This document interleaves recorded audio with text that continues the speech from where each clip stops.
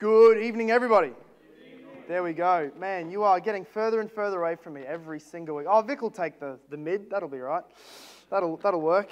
If you have brought any offering to give to the Lord in worship, why don't you just prepare that, because we will take that up in just a moment. Want to tell you all what a joy it is to be with everyone tonight. Can you open up? We're starting our new series, and I don't think I promoted this last week. I don't think I let you know, and I apologize because it's going to be a full-on series. Should have given you some prep time. But we're doing the very short, very concise, very easy and neat book of 1 Corinthians from now in the evening series. And so we're going to, it's going to get messy, but we're family. We're in this for the ride. It's a good, fun book. So while you open up to that, why don't I pray over the offering before that's given up, eh? Father God, you are far, far too good to us. You are pouring out always blessings to us that we do not deserve, and even in our most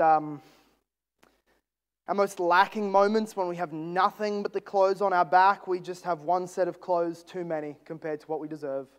Lord, we thank you for the breath that you give to us to every day go on proclaiming your goodness, sharing your gospel, working forwards in your mission, and we thank you for the abundant blessings you've given to this church, the place where we can meet, the growing number of people coming here, the technology that allows us to go online, all of these things, God. We do not want to be cul-de-sacs of blessing, Lord. We want to be conduits where your blessings flow in and go to our city, to our families, to the nations, Lord. I do pray that you would bless our brother and sister over in South Asia, the Canons, as they gather, as they meet today to train young pastors in that unreached people group. Lord, would you please bless them and empower them? And as we here give our money, would you remind us that this is for the mission. This is not to a group of men. This is not to a building. This is not to a human movement or political group. This is for the eternal kingdom, and everything done for and in the kingdom reaps fruit and a harvest, Lord. And none of our labor will ever be in vain, because Jesus is living and reigning. We thank you for this glorious news. And as we give, would you bless those who give, God? All these things in your wonderful, strong Son's name. Amen. Amen. Well, 1 Corinthians, you can continue. I'll give you a hint. It's after Romans. I know you've all got Romans is all wavy and bookmarked and highlighted. So just go to the end of that and you'll find yourself in 1 Corinthians. And what is very typical of Paul, and we'll get into a little bit of his missionary journey a little bit later, but what is very typical of Paul is that he would find strategic, social, economic strongholds or centers, and he would go there with the gospel. Not because people who live in the city are worth more than people in the farms or in the rural areas, but because if you can take the gospel to a city, it's like taking the gospel upstream, and everything flows out of the city. Everything influences culture. The technology is there. The people are there. There's always a greater combination of different backgrounds there in the cities. And so we see that Paul went to Corinth on his second missionary journey. In fact, if you would all remember our series in 1 Thessalonians, I know Christians have terrible memories, but if you remember that series at all, that church was planted only a couple of months before Corinth was. And so this is in the same missionary journey as Paul went southwards down Achaia, down old Greece, and then got to Corinth. That was towards the very end of his second missionary journey. So it was just after after Thessalonica. But Corinth as a city, it's an ancient Greek city. You can go back and look for yourself on Wikipedia and get a whole bunch of details on that. I'm not going to go through all the ancient city, because the reality is when Paul went to Corinth, it was no longer an ancient city. Now, you know maths. Things don't get younger as they get older. We all know that. But what had happened under the Roman rule is that there was this rebellion, or there was this revolt, and the Romans came in and just destroyed the enemies, tore down Corinth, burned everything, destroyed the city, and took everybody off to be slaves. Men and women and children were slaves. The men they slaughtered. And then it was like that for about 100 years until the Romans decided, we want to repopulate that area. Let's depopulate the cities a bit. We're getting too many people. So they threw some people out into Corinth and used all the old building foundations to build new buildings, used the old city roads to build new city roads. And so really, when we're looking at first century in Paul's day Corinth, we're looking at a young, new, upstart city that's only really been around for about, I believe it's less than 100 years by the time this juncture rolls around. And so that's sort of the makeup of the city. It was in this extremely advantageous spot. I know none of us have started cities before here. You were around at the beginning of Croatia, weren't you, Vic? That's right. You're there. But the rest of us, what made Corinth so advantageous is that it was a little area, and on just above Corinth was this tiny little bridge, a complete bottleneck between North and South Greece. It's literally as if you cut off all roads, all water travel between New South Wales and Queensland, and you could only go through the M1 highway. And so obviously you're going to what might be an average crossing across the whole breadth. Everybody's bottlenecked in, and so you start a city there. You're going to have all of the taxes. You're going to have all of the tolls, all of the pit stop Maccas and KFCs there, and everybody's going to be spending their money there. That's where Corinth was. It was on this tiny. You'll see it in the back of your Bible. If you've got one of the elect standard versions, you'll find a little map there that has. You'll find it eventually. Corinth, it's halfway between Jerusalem and Italy, the little boot. You'll find Achaia. Underneath Athens, underneath Philippi and Thessalonica. So there's this little bottleneck. So it was so advantageous, but also, so that's north to south, but also east to west and west to east. If you were going to be going from Asia and from Israel over to Rome, or from Rome anywhere to the east, you had to pass through Corinth. You'll see it on that landmass. If you go underneath the southern border of Achaia through the Mediterranean Sea, you're going to go into some of the worst waters in the Mediterranean. So many people would die. There was almost no hope going through there. So instead, what they did was they came to Corinth.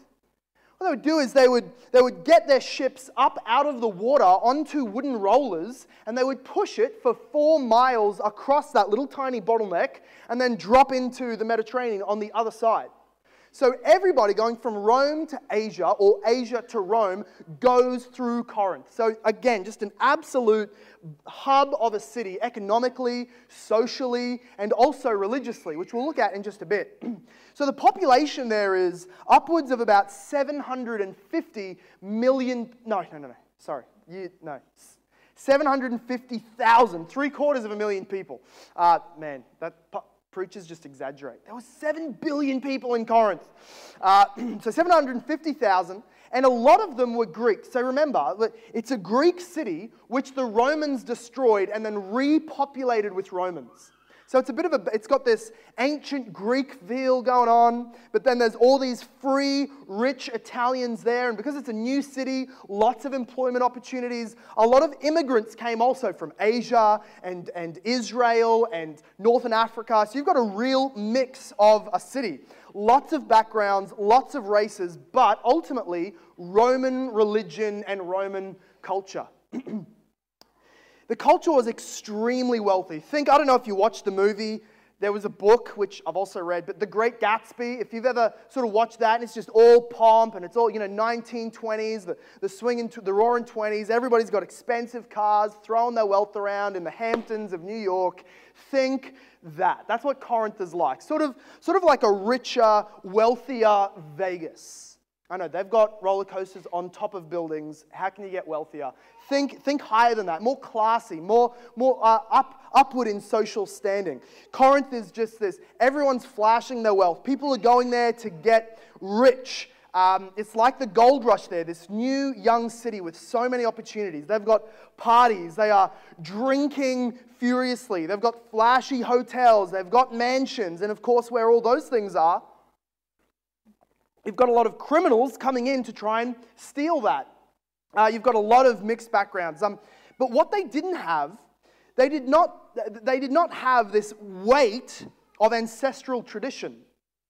Right, people leave their old ancestral areas. Maybe it's the Pacific Islands. Maybe it's an African family. Maybe it's coming out of an Islamic background. It is just so interesting the way human beings work that once they're sort of away, there was nothing stopping them necessarily from living sinfully. But once they move locale, there's a break of heritage, of legacy, of tradition, of bondage. And so what you had in Corinth was all these people, this very rich Greek Roman city, but without all the ties of ancestral religion and traditions. And so it was everything goes for anyone there. They were young professionals. There was rich trade. There was lots of business, lots of success. It was all about, and you were there, everybody defined each other according to your occupation, your wealth, your education, your ethnic group, and your background religion. If you can sort of get into the elite classes of any of those, you are going to make it in Corinth. It's all about who you are and who you know, not so much what you're good at. What the rich people did was, they come together, they're bored, they don't have old traditions, they just start making new traditions. They started throwing all the slaves into pits and making some games, some sort of mini versions of Olympics, because they get bored. What do we do with all of our money flowing in from every corner of the globe? So they had games going on, much sports, a lot of clubs, a lot of even cults and new religion and entertainment. And you can imagine the culture. To make it big in the big city, it's about who you know and what you have. And so you get there and you don't have much and you know nobody. It's all about sucking up and schmoozing to the elite and rubbing shoulders with big names and just climbing the social ladder. It would be a toxic environment that really reminds us of many cities that we might think of or have visited before. It is what was very rich, and this is going to come up in the book of 1 Corinthians. What was very common was this, in order to climb the social status, you needed to not only be able to elevate yourself, but also pull others down. It was such a common thing in Corinthian culture. Hey, I mean, we see this among the elites today, don't we? It's not enough to get yourself up. You have to shoot others down and question their legitimacy and their morality and their background and their birthplace and all of these sorts of things. And so everybody was in this habit of dragging other people through the mud to try and get to the elite of this newly founded city.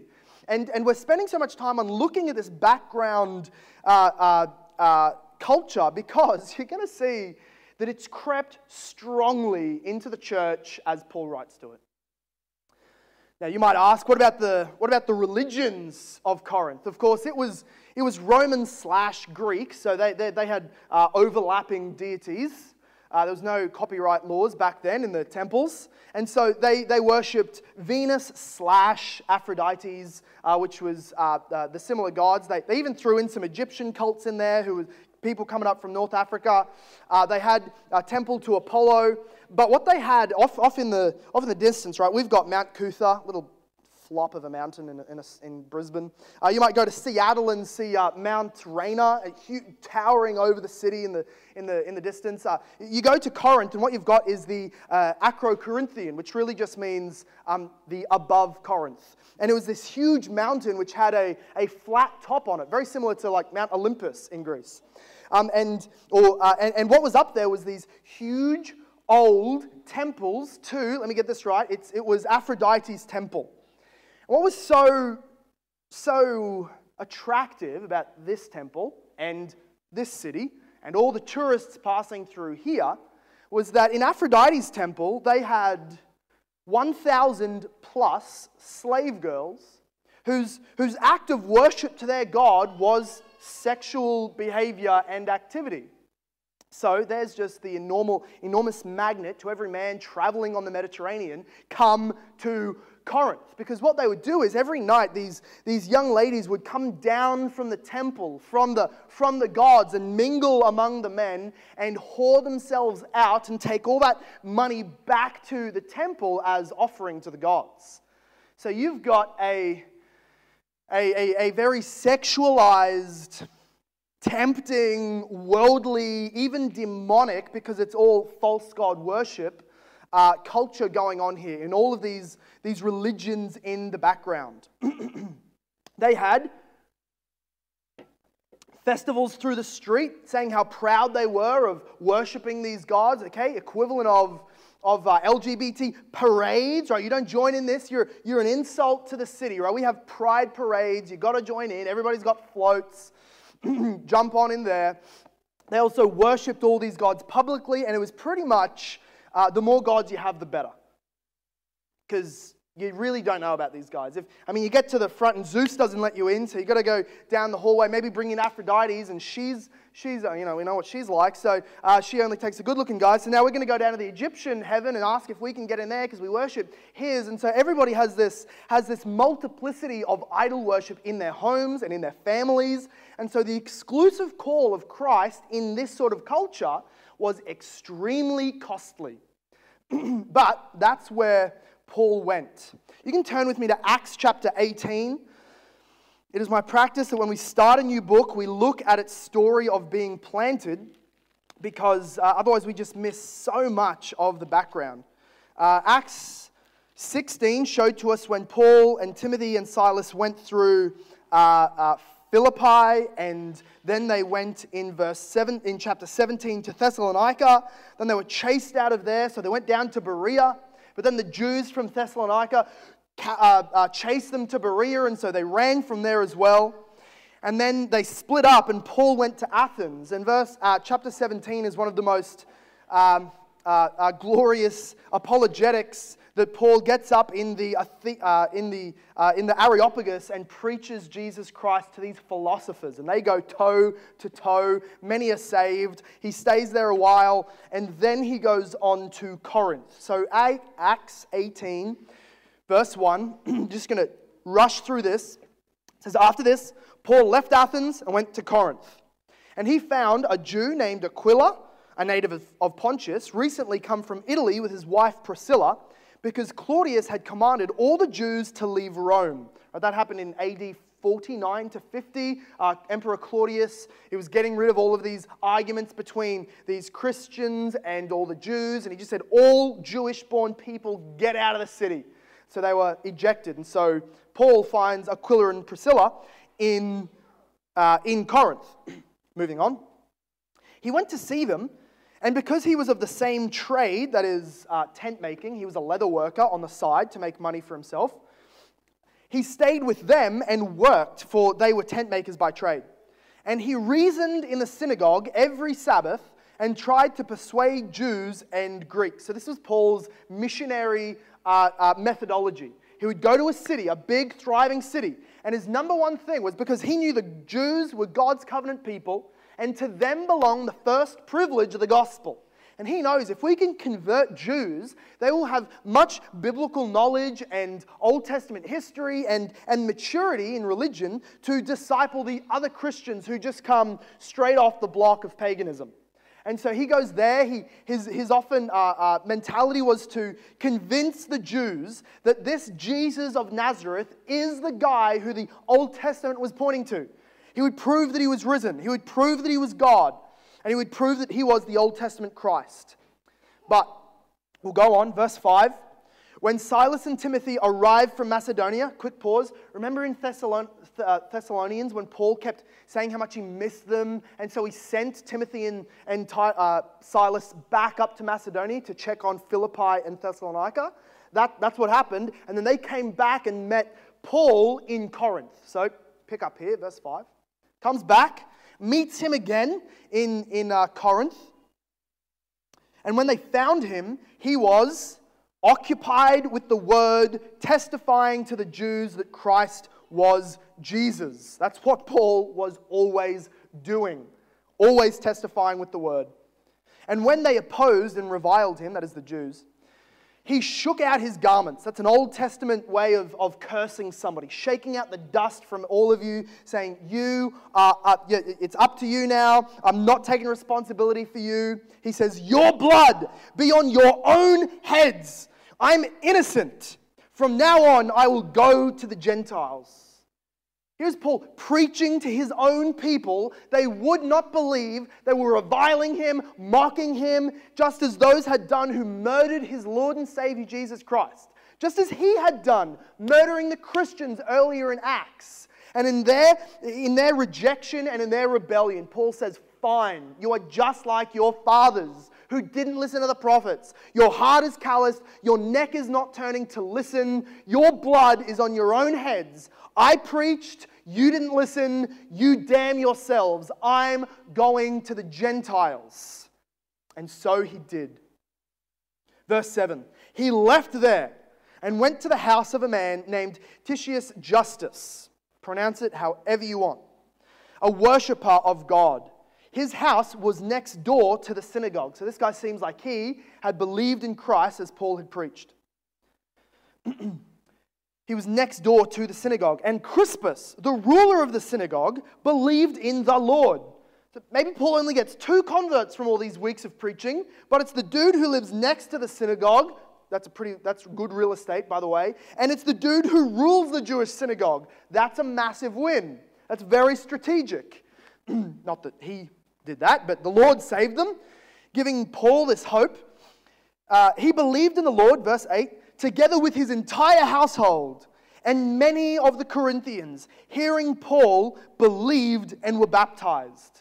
So on the back of this rejection, from city to city to city, he's opposed, he's beaten, he's thrown in prison, he's chased out, he arrives in Corinth, he's kicked out of the synagogues, but he has sheep that have heard the voice of their master Jesus, been saved, and he has this church to plant. Many of the Corinthians have believed. And in this great encouragement, we have now been through multiple cities where Paul, and as he wrote 1 Thessalonians from Corinth, he is tired, he is weary, he is just at the point of breaking. And this is what verse 9 says. And the Lord, that's Jesus, said to Paul one night in a vision, do not be afraid, but go on speaking and do not be silent, for I am with you. And no one will attack you to harm you, for I have many people in this city who are my people. Do you think that puts some boldness in Paul's step? It then says, and he stayed 1 year and 6 months teaching the word of God among them. To Paul, he's happy to hear that. He just heard Jesus, who watched him be chased and beaten town to town. He just got told, no one's going to attack you in this city. Of course, Paul books the Airbnb for 18 more months. If I'm in this city, I'm safe. I'm staying here. I'll preach to these idiot Corinthians for as long as necessary if I cannot get beat up just a little bit more. Next verse. But when Gallio was proconsul of Achaia, the Jews made a united attack. Doesn't last long for Paul, does it? He gets 1 verse of peace, and it's back into the action. They made a united attack on Paul. Now, this wouldn't have been physical, but they partially physical. They came up with accusations. They grabbed him. They dragged him to the tribunal, saying, this man is persuading people to worship God contrary to the law.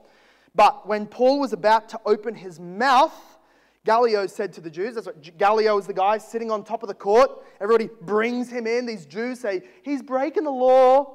And Gallio says, if it were a matter of wrongdoing or vicious crime, O Jews, I would have reason to accept your complaint. But since it is a matter of questions about words and names of your own law, see to it yourselves. I refuse to be a judge of these things. And down goes the gavel. And so Paul's sitting here, who has been marred and martyred almost in every city. He just has a legal precedent to be able to say, for the rest of his time in Corinth, the proconsul, the ruler of the city, says it's all good. I'm allowed to be here preaching to Jews and to Greeks, which means Gentiles. He's a happy, happy man. And look what happens next.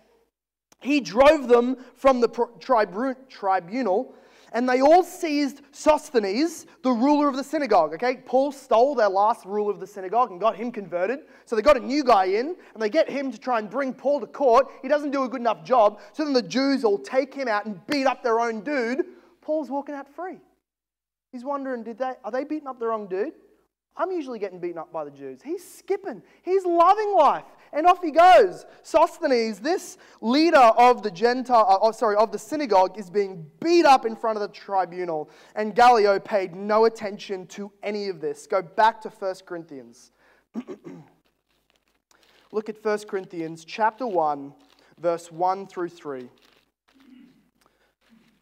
Just as you think it ends on a questionable note, and then Paul goes off to finish his missionary journey. Look at this, verse 1. Paul, called by the will of God to be an apostle of Christ Jesus, and our brother Sosthenes.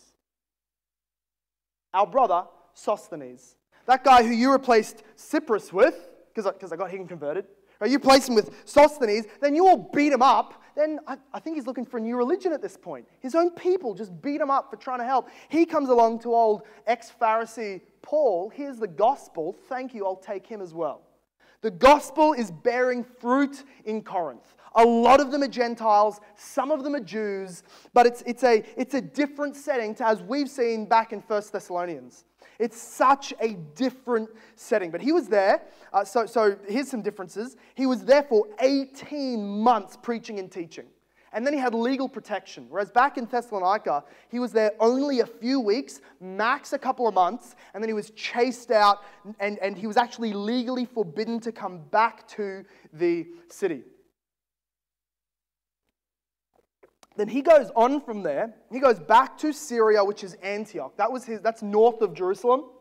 If you look back on your map, that's north of Jerusalem, just before Turkey, or in Turkey, really. That's the church that sent him originally on his missionary journey. So he goes back home, and then he starts off from there, going back through all the old cities he had visited, strengthening and preaching again to all the churches. And it's when he arrives in Ephesus that he hears Stephanas, as Stephanas comes to him and tells him, the Corinthians have questions, here's a letter full of questions for you, and I've got a report as well. Isn't it true? Christians are usually not the most honest people about themselves. They've always got lots of truth to share about other people.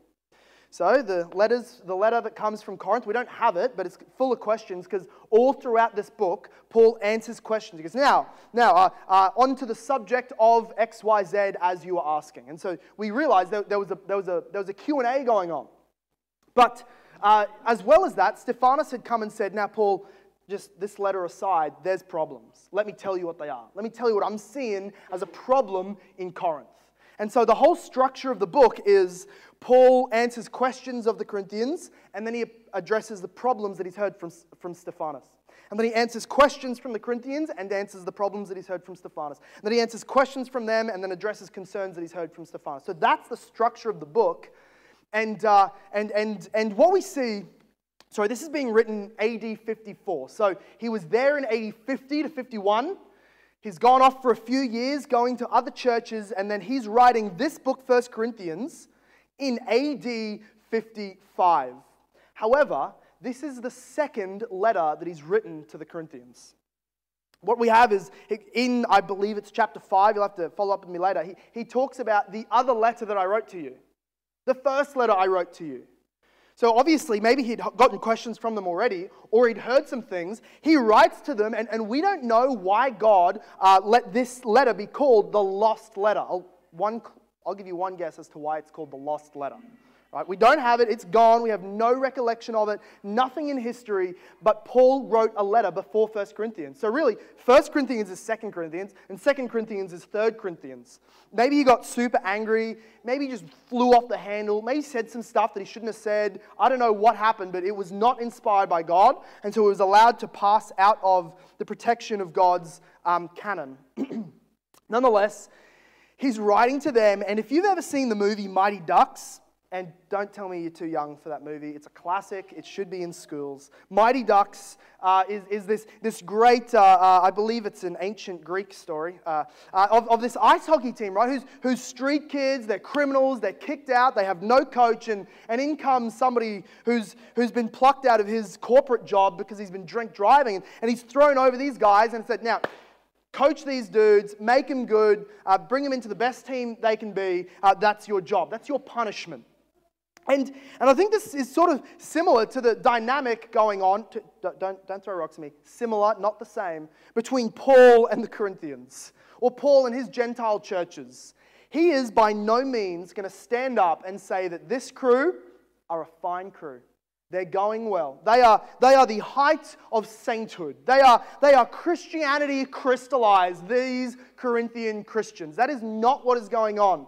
But what you never see him do is talk badly about them. He stands up and he defends them against all these accusations about them and other people probably saying things to him. Right, Paul, you hear what's going on down the road at your Corinth church? Sort those losers out. Remove your name from their church building. And Paul does not treat it that way. Paul pulls them aside, then sort of defends them to everybody else. They're my team. I'll sort it out. Get off their backs. And he turns around to them. What the heck, guys? What are you doing out there? You know what you're making me look like? Sleeping with your stepmother? Come on, Jimmy, sort things out. And he gives them harsh, strong words because he loves them. Go to 1 Corinthians chapter 4. You should know this is an overview sermon, but 1 Corinthians chapter 4, verse 14. We see this wonderful dynamic going on between Paul and the church. Though he's speaking extremely strongly to them, he says, verse 14, I do not write these things to make you ashamed, but to admonish you as my beloved children. For though you have countless guides in Christ, you do not have many fathers. For I became your father in Christ Jesus through the gospel. In other words, I preached, you believed, I'm your spiritual father. I don't have babies. Paul didn't have a wife and children. He looked at the churches, those young, failing, dirty, nappy Christians, and went, they're my kids. I love them. I speak hard words to them because I love them. And he says, verse 16, I urge you then, be imitators of me. Be imitators of me. So this is going to be the dynamic going through 1 Corinthians. When we look at the church, at the time that Paul is writing to them, the problem is not, as we look at the difference, right? We look at the Corinthian church, the Thessalonian church. Entirely different. Thessalonian church only had Paul for a few weeks, and they were flourishing. They were flourishing. Paul has only almost good things to say about them. The Corinthian church is a straight-up Skubala mess. It is terrible. And Paul writes to them, and the problem is not so much, as we see, the problem is not that it's Corinth. Well, this church was in Thessalonica, a holy city, and this church is in Corinth. The problem is not where it was. The problem that there was just too much of Corinth in the church.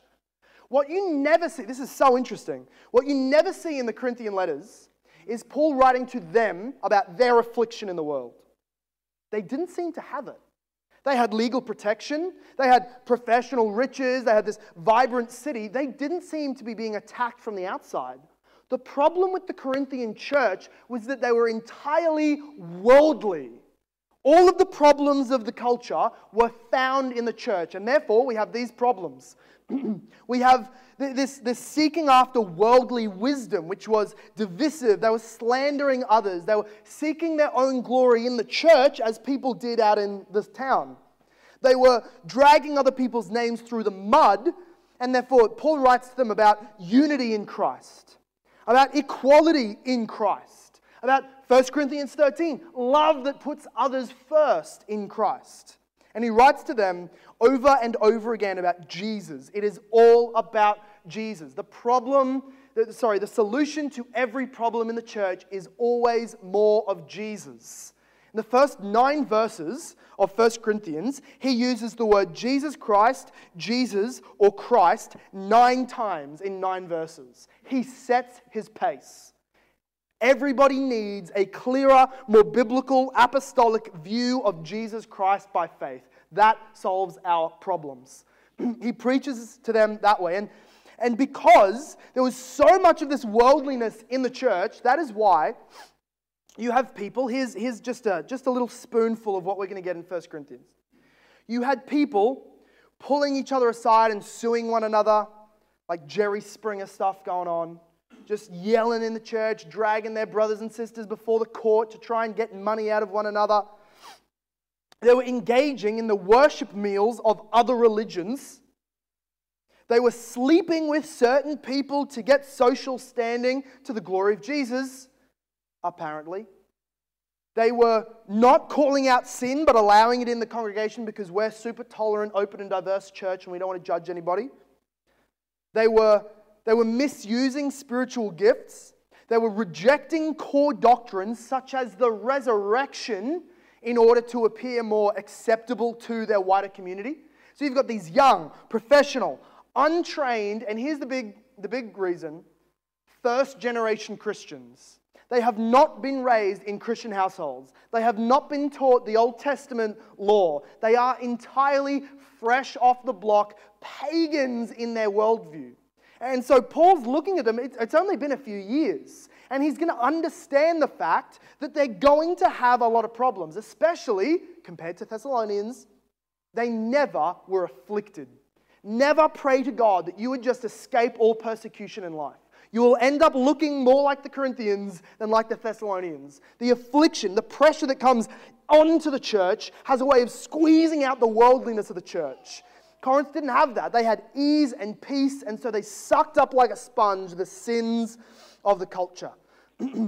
So, look at verse 1 of chapter 1. That's intro done. Let's start a sermon. Verse 1. Okay, I got 29 points over here. 39, sorry. 1 Corinthians chapter 1. Paul, called by the will of God to be an apostle of Christ Jesus. He's not so much laying down his authority, but he's reminding them why he does what he does. Maybe in the background here he's saying, there is nothing else that could make me deal with you for a living than the fact that the sovereign Lord knocked me off of my horse, took my eyes away for 3 days, and told me this is what I'm going to be doing. The sovereign Lord made me this, an apostle, by the will of the Lord. But this is what he's here to do. He's not going to give up on them. He's an apostle by the will of God. He's not here as long as they succeed well and they give him a neat and tidy ministry. He's here for the glory of God by the calling of Jesus Christ. I think this is what would have been continually supporting Paul through everything, right? That, again, he's receiving these questions from Stephanus. He's opening up the scroll and he's reading, and he cannot believe what he's reading. He's reading questions that they never trained you to answer in rabbi school when he was growing up. Paul, is there a good or a bad number of whores to sleep with on the way to church on Sunday mornings so that we attract the blessing of Aphrodite as well? What? That's not a question. He's looking through the question answers sheet that they were given on the phone call line. I don't have answers to this. Opens a little bit more. Paul, can you tell everybody to stop judging me? Me and my stepmom love each other, and God doesn't judge us. This is not what I was a holy man. I wasn't even married. I was just preaching in the synagogues. Jesus knocked me off my horse, and now I've got to deal with this? This is entirely unlike what he would have expected in his teen years, even his adult years, right? Then we've got even worse things going on with people basically, I can't really make it more pretty than it is. They're basically lining the communion table with vodka and just taking shots for communion. They're getting drunk on communion wine. Then the poor people who don't bring their own wine go and take all the grape juice, like Baptists over there. And they have these feasts over communion. And then the poor people are starving. But this is because, we all love each other. Then they're taking sexual partners in worship to Jesus. No, they're forgetting to put their pants on to come to church on Sunday. This is the sort of mess that Paul has to deal with. And if it was not the fact that he was called by the sovereign Lord to be an apostle, then he would not be doing what he's doing. But here is the grace, the love, and the peace that comes from God through his leader, Paul. Now what we have here is something so very interesting. Look at verse 2 through 3. You think, okay, so Tom, if the holy apostle Paul really got wind of all this stuff happening at Corinth, he's going to slam them. In fact, he's probably going to tell them, have no assurance of your salvation until you stop, repent, and I see fruit of it. But look at what he does in verse 2 to 3. He says, he says, to the church of God. In fact, wait, let's go through all the way down to verse 9. I want to show you how many times he says to them something implying that they are a Christian church, that the Holy Spirit indwells. Verse 1, he says, our brother Sosthenes, right? My brother, your brother. Verse 2, he says, the church of God in Corinth. Verse 3, he says they're sanctified in Christ, they're saints. He says that Jesus is their Lord and that God is their Father. In verse 4, he says that the grace of God was given to you. In verse 5, he says that they have received the riches of Christ.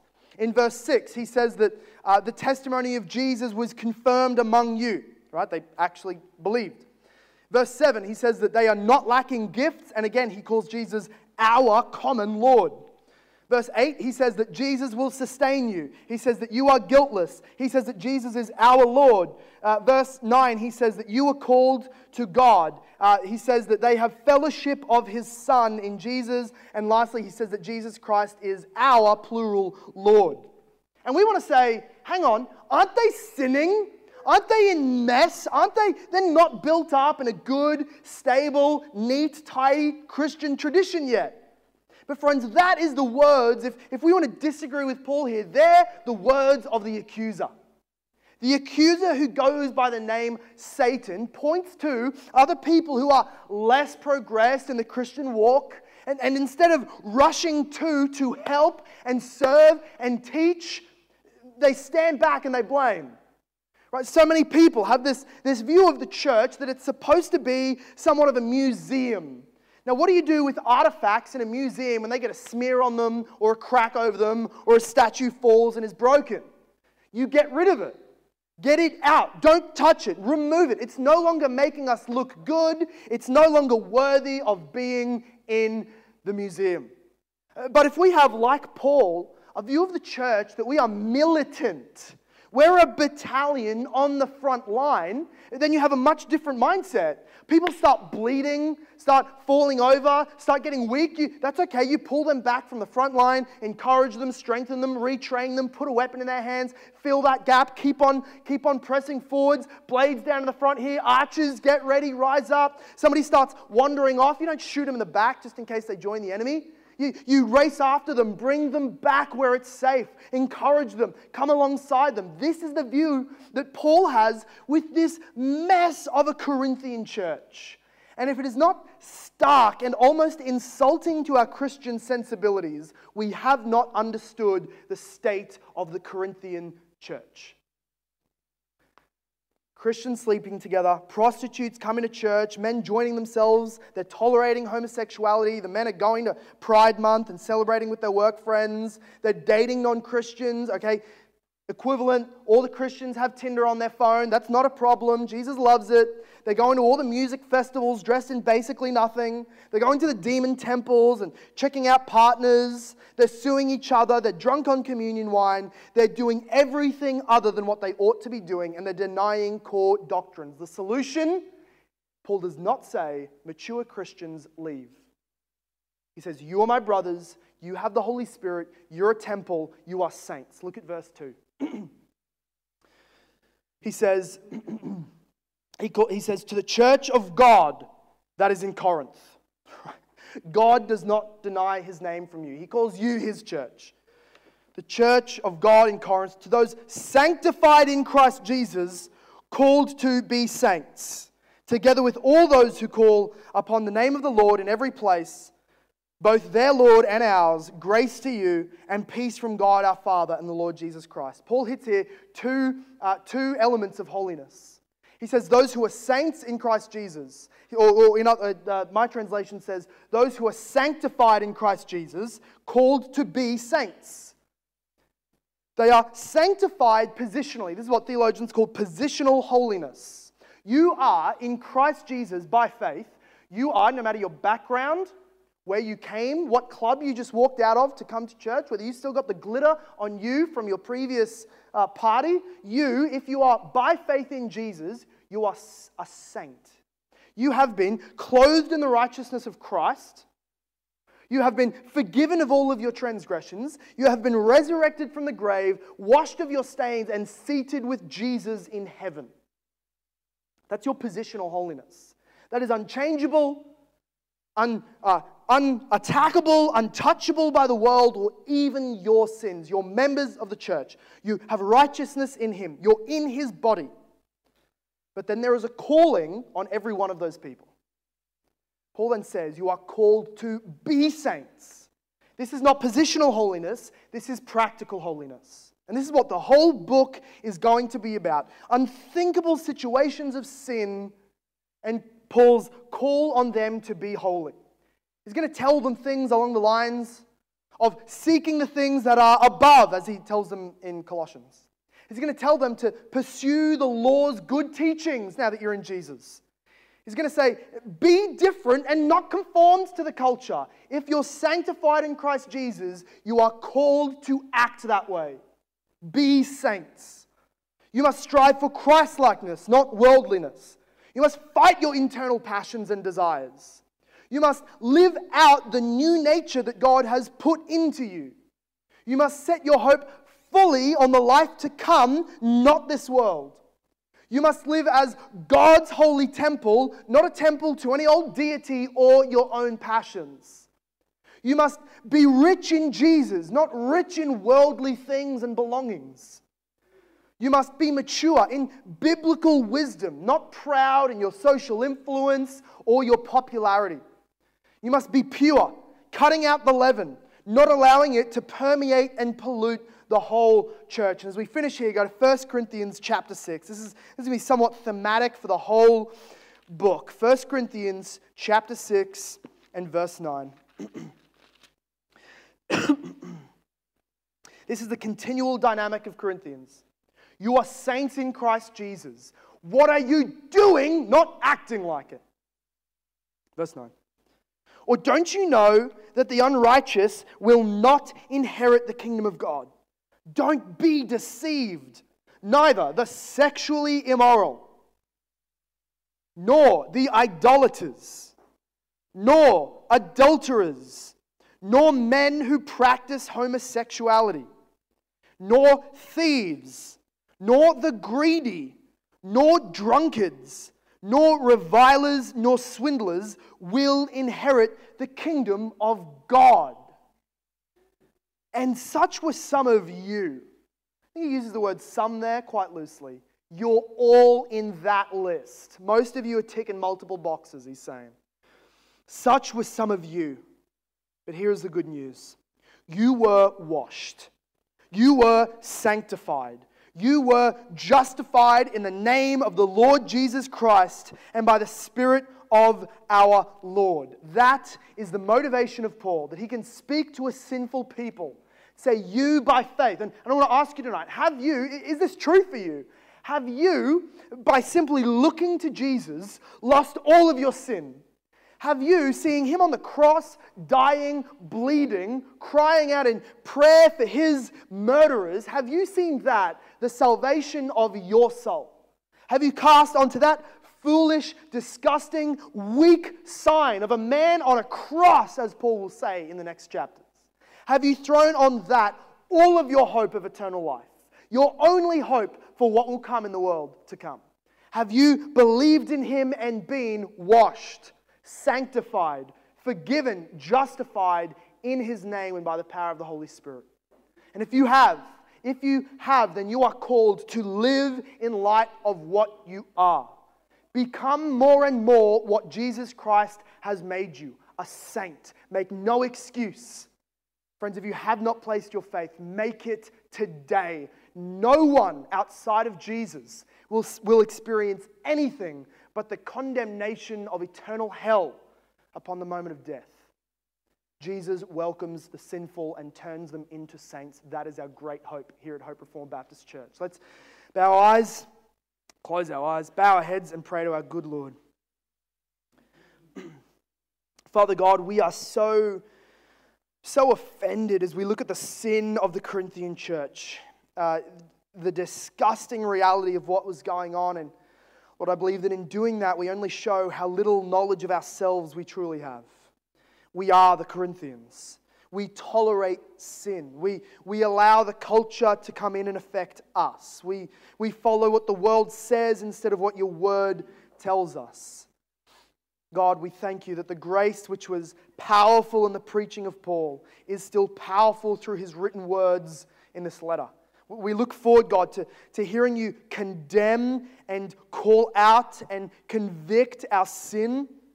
And we look forward, Lord, by your Holy Spirit, that you would bring us into righteous living. There are many of us here, Lord, who sit and we are afraid of our sin being found out. And we want it to just continue on. It'll be too embarrassing to haul out. It's giving us momentary pleasure. But God, you are a Lord who loves us. And in your love, you pull the weeds out. You shine light onto our dark living. You call us to be the saints that you have created us to be in Jesus Christ. And we thank you for that. We look forward to having our sin pulled away from us so that we, like the Corinthians, may become more and more a holy church in Christ Jesus. Please, Lord, save souls, multiply us, multiply our joy, multiply our assurance, all to the glory of Jesus Christ, who is enthroned forever and ever in heaven at your right hand. It's in his name that we pray all of these things. And everybody said, Amen. Amen.